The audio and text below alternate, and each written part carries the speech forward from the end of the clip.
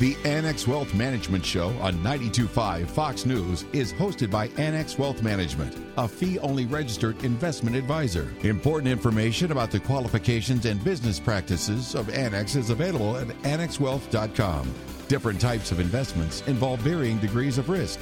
Please consult with a qualified fiduciary advisor about your specific situation. Annex Wealth Management is a proud member of the Barron's Top Advisor List and the Financial Times Top 300. Know the difference. It's Team Tech Trust. Jill Martin is the estate planning attorney here, and she works with clients on a wide array of matters, including what we're going to talk about today. Welcome back. Thanks, Danny. Leaving money to minors. Now, I'm thinking trust fund babies. I think that's the first phrase that comes to mind, and I've known some, and they've been A, insufferable, and B, it hasn't gone well. Well, it depends on the dollar amount, but trust funds are generally actually a pretty good idea. And I think today we'll talk about what are some of the alternatives, and maybe you might get turned around that the trust fund might be the better of the four. Okay. The typical arrangement, right? Spouses would leave money to the other spouse in the event that one of them died, right? That's the beneficiary, the primary. That's a pretty typical estate plan where, married couple leaves everything to each other,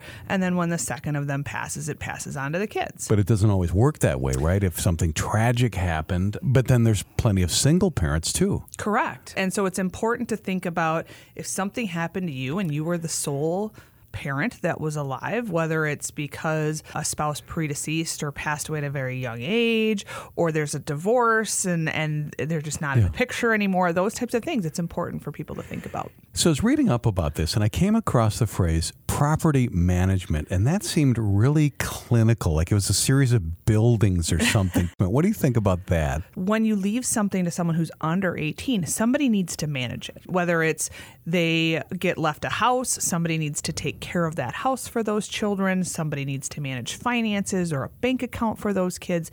That's what I guess property management would be. So to properly pass money to kids, is this set up via a will or is this a trust? It can be both, or it can be none of the above. What happens is we work with a lot of clients who they use beneficiary designation. Maybe they say, I leave my IRA to my spouse, and in the event that my spouse passes away before I do, I leave it to my kids. That's a very typical kind of estate plan and beneficiary designation form.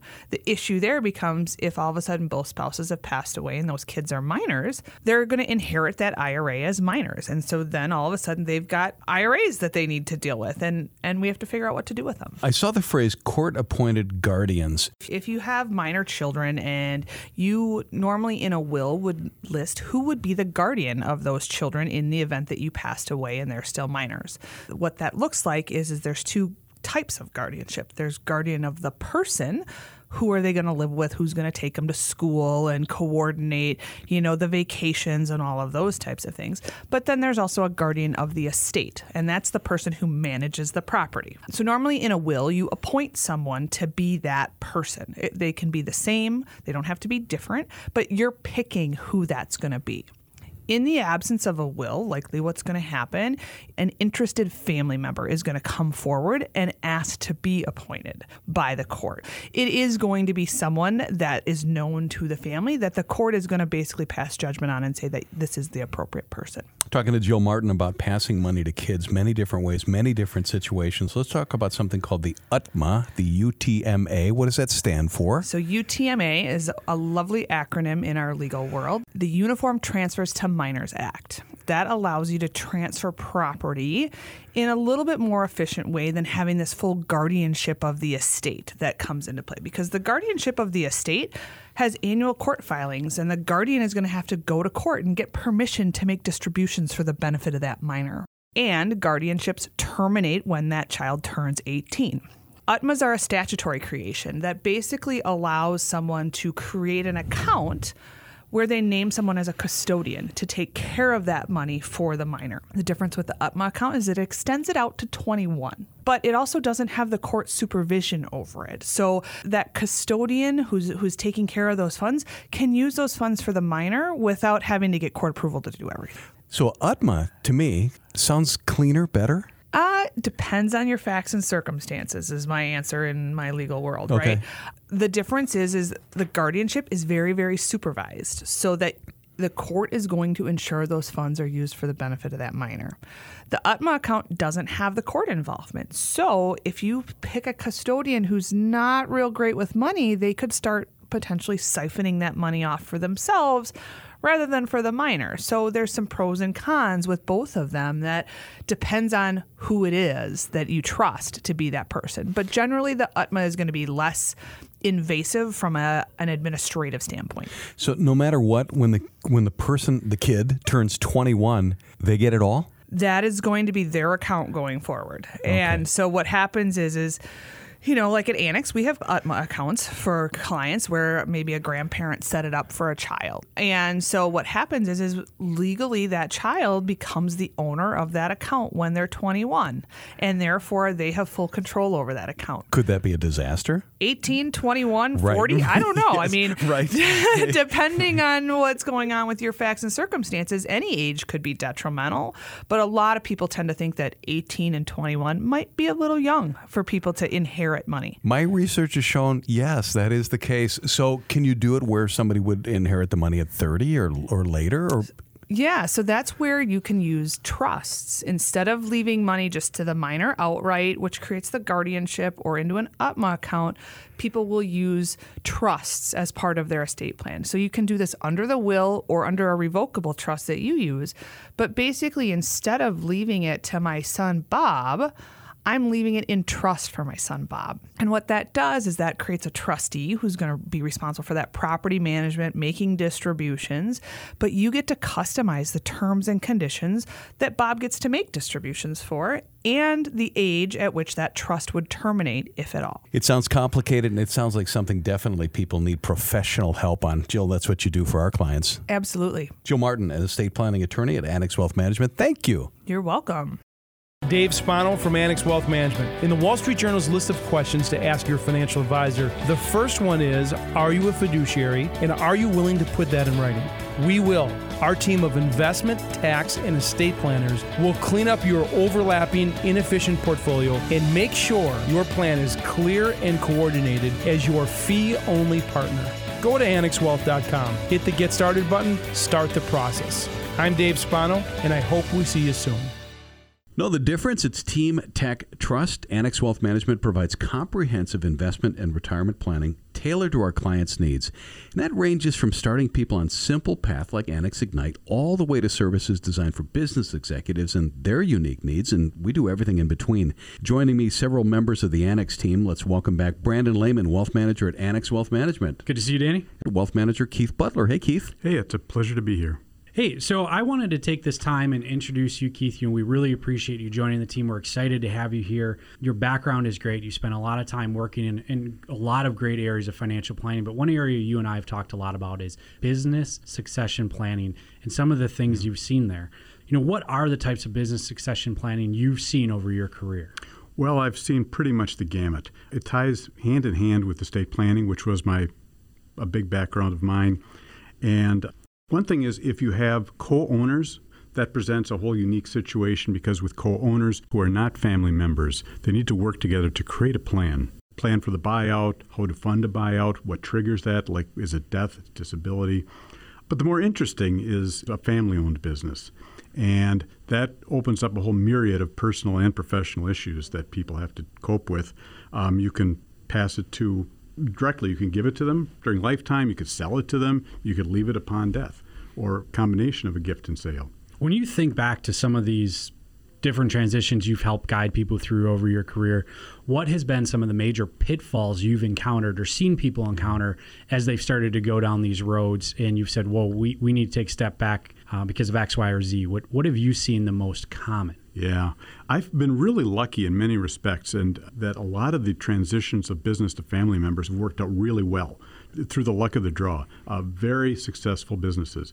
But where I've seen problems come up are for people that dominated the business. For example, let's say you have a chef who owns a restaurant, and he passes away unexpectedly. All of a sudden, nobody knows what to do. Who's in charge?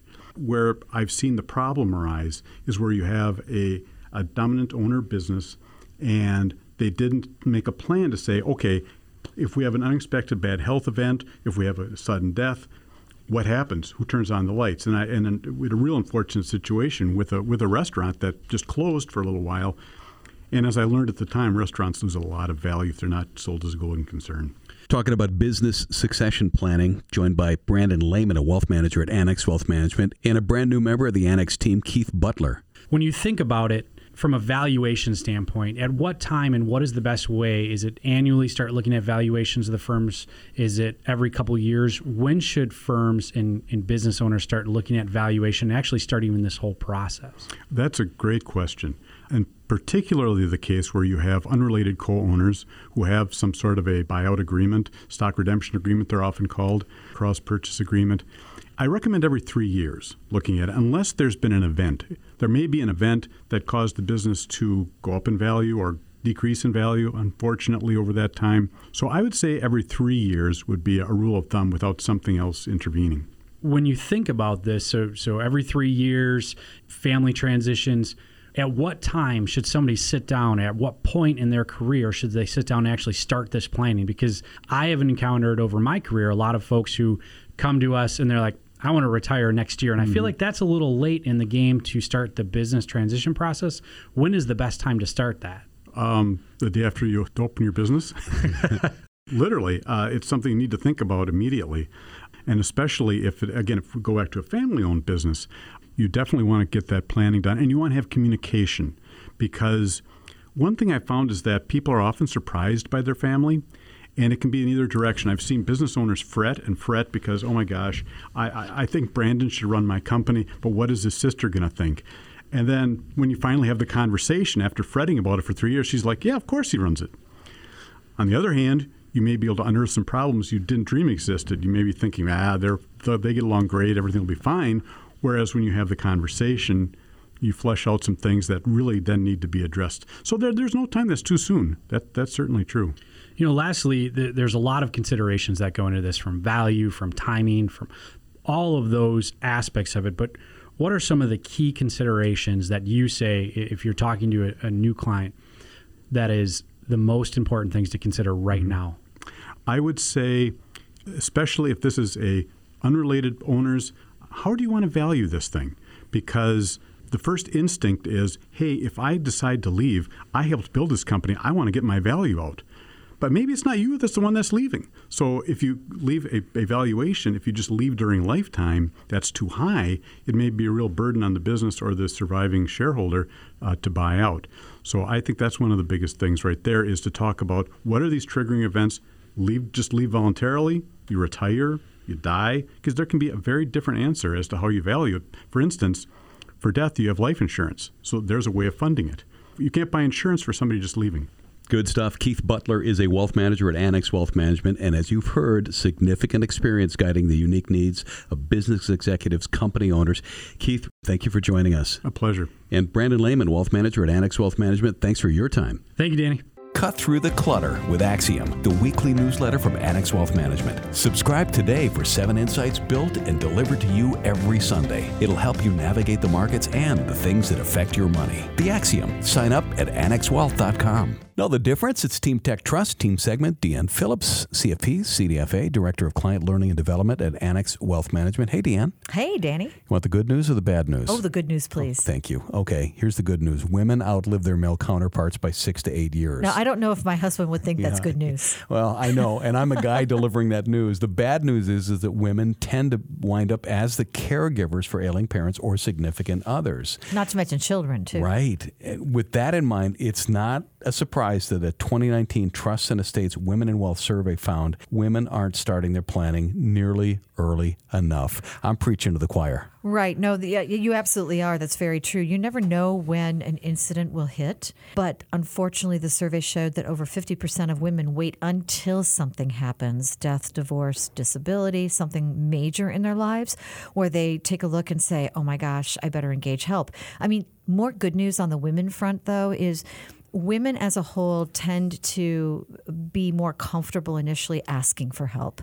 It's just they're not asking and planning early enough right now statistically. They're waiting until there's emotional turmoil going on. And it's very difficult to do the kind of decisioning that is really needed for long-term financial planning when you're in that, going through that emotional turmoil. Is this a version of when a guy won't stop and ask for directions? Yes, right? that's good. That's true. It kind true. of is. How about this? Is this stat true? 80% of women die single, and that could mean widowed, meaning they're left to foot their own medical and long-term care, especially if long-term care has been depleted, maybe for caring for a spouse. You know, what's really unfortunate is the average age of widowhood still stands in the late 50s, like 58, 59 years old. And that's so young. But, you know, that statistic, when you think about it, pretty daunting, you know, because at that point, you're already going to be, if you stay single, down a Social Security check. I mean, think about it. You and I are married. We both have our working. By the time we have that retirement together, we've got double the Social Security income at least coming in. So there definitely needs to be contingency planning that happens kind of to get women prepared for this outlivingness way before they're 50 years old. Now, if you're listening out there and like me, you say, whoops, I missed that target. What do I do? It's never too late to start. This is why we give the Women in Wealth workshops that we do, Danny, and why Annex has such a long-term good relationship with education in general, particularly of women. The topic is women that aren't starting their financial planning, retirement planning nearly early enough. And I've got to ask WWDP, which is, what would Deanne Phillips do? What do you suggest? Sure. So I have some suggestions. First off, we need to have access to that emergency fund, putting that money away that we can tap into at any time. Women as a whole, we like cash as a whole, but we need to be good custodians of that cash and put it to work smartly. So there are resources that can keep the money liquid, but continue to have you safe. So that emergency fund. Know your credit also. Know the credit of your spouse too. Very important. That will guide, you know, if there is something that changes your status in the future, your accessibility to housing, to utilities, all that. You got to know your credit score, keep it good. There are ways to improve it. So a spouse's 820 credit score is not the other spouse's, huh? It's not necessarily so, no. So you need to check them both. You have a centralized location for your very important papers. So, you know, we here at Annex have something that we call What My Family Needs to Know, or grab-and-go binder that's electronic, writable PDF, where people can put in things like, if you and I are married, again, Danny, go back to this, and you pay all the bills online, let's see. This would be my chance to be able to capture what's the URL you go to, how much do you pay, how does this work, right? What's your password, right? What's your username when you log in? These are really important things, but a lot of times one spouse takes care of the budgeting, the other might take care of the investments, and this is just a chance before tragedy or before a life-changing thing to coordinate those efforts. And it's not too late, right? If somebody needs, reach out to your financial planner, establish a relationship with a good fiduciary, for sure, like Annex Wealth Management, and get that stuff in place and in order, because it's super duper important. That's really important. So we're not going to sit there and say, wow, there's somebody who's fearful in front of us, let's sell them a product against that. We as a fiduciary are not going to push a product. We're going to do comprehensive financial planning for you and partner with you in your success and make sure that your ducks are in a row for things. Deanne Phillips, CFP, CDFA, and Director of Client Learning and Development at Annex Wealth Management. Thanks for your time. Hey, thanks for having me. Dave Spano from Annex Wealth Management. In the Wall Street Journal's list of questions to ask your financial advisor, the first one is, are you a fiduciary, and are you willing to put that in writing? We will. Our team of investment, tax, and estate planners will clean up your overlapping, inefficient portfolio and make sure your plan is clear and coordinated as your fee-only partner. Go to AnnexWealth.com, hit the Get Started button, start the process. I'm Dave Spano, and I hope we see you soon.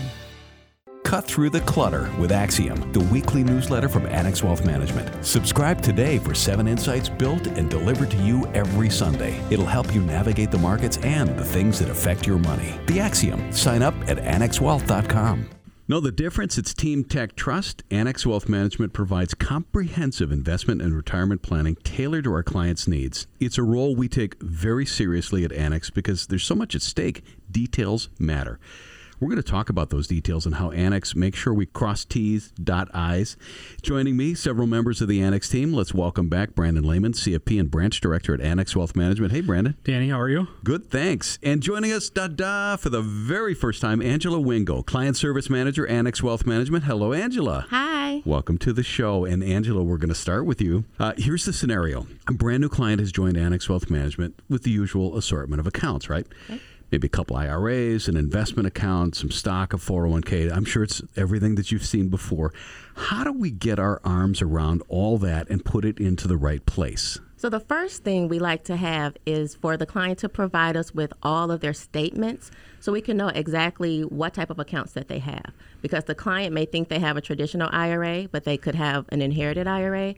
So for us, we need to know exactly what the client has. So if we have that information up front, it makes the process go smoothly. Statements first. And have you had cases where somebody says, I didn't know this was an inherited IRA? I did just have one recently. Right. And they have to be treated specially. They're different. Correct. Right. Okay. So that's a step, and you kind of gather that all together. Is it inputting data? Is it all that stuff? It is, yes. So once we get all the information from the statements, then I can generate the paperwork that is needed to move those accounts on to Annex. Do you have a sense of things that maybe might be missing that we ask for it, but maybe it doesn't all come in? It's like, could you look a little bit more and find X, Y, and Z? We do, yeah. Sometimes the clients aren't really sure what they need to provide to us. So then, it's a second conversation with the client saying, hey, we need to get these statements. If they don't really know what to do, we can contact the previous custodian with the client to get that information. Oh, we're going to get to that. Brandon, I'm sure you're going to agree client service managers are key to making sure that paperwork is buttoned up. I think they're the oil in our machine. They are, truly. Without the client service managers behind the scenes making sure everything runs smoothly, let's be honest, I don't think it would run as smooth. They really make everything from the operation standpoint, from taking care of the clients, so seamless here at Annex, and are really the key to a lot of our success. Angela, our client service managers have this amazing ability, I don't know how you do it, to speak the language of our various partners. I mean, you got Voya on the line. You know the right questions for that system. The same thing with TD Ameritrade or Vanguard or Schwab or Fidelity, all of them.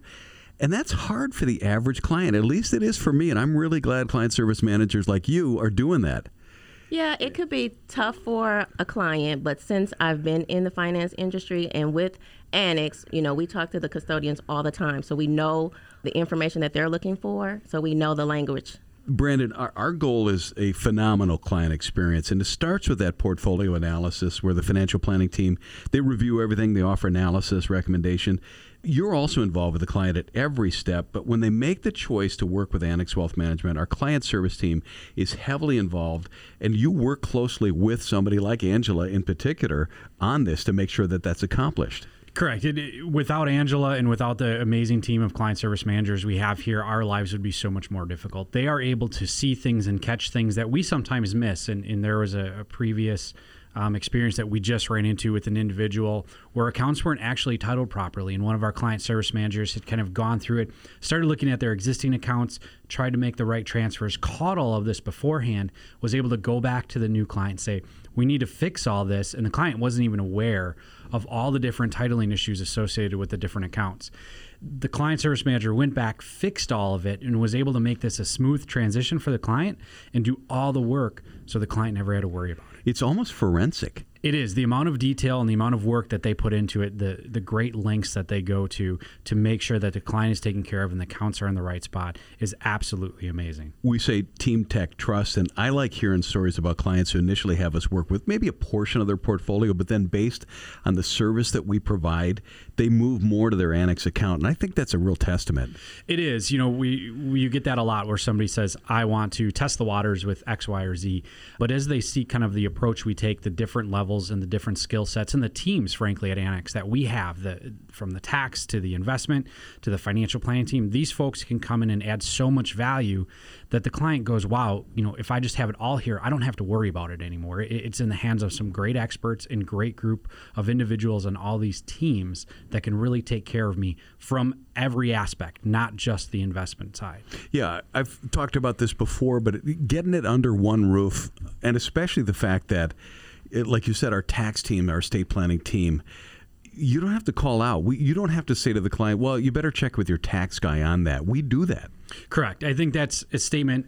There's two things I say to every individual that I meet with here, especially new individuals coming in, new families. And it's, look, you don't have to go outside and look for somebody. We can be the quarterback of this situation and help guide you down that path. We have the expertise here. And the second thing that I've said is you will not look at Annex and say, I have a guy or a person, but rather you have a team. And it is a team of experts and individuals in all of their key areas to step up and help you out. That's fantastic. Angela Wingo, Client Service Manager, Annex Wealth Management. First time on the show. Nice job. Please come back sometime. Thanks for having me. Brandon Lehman, CFP and a branch director at Annex Wealth Management. Thank you for sharing. Danny, always good to see you.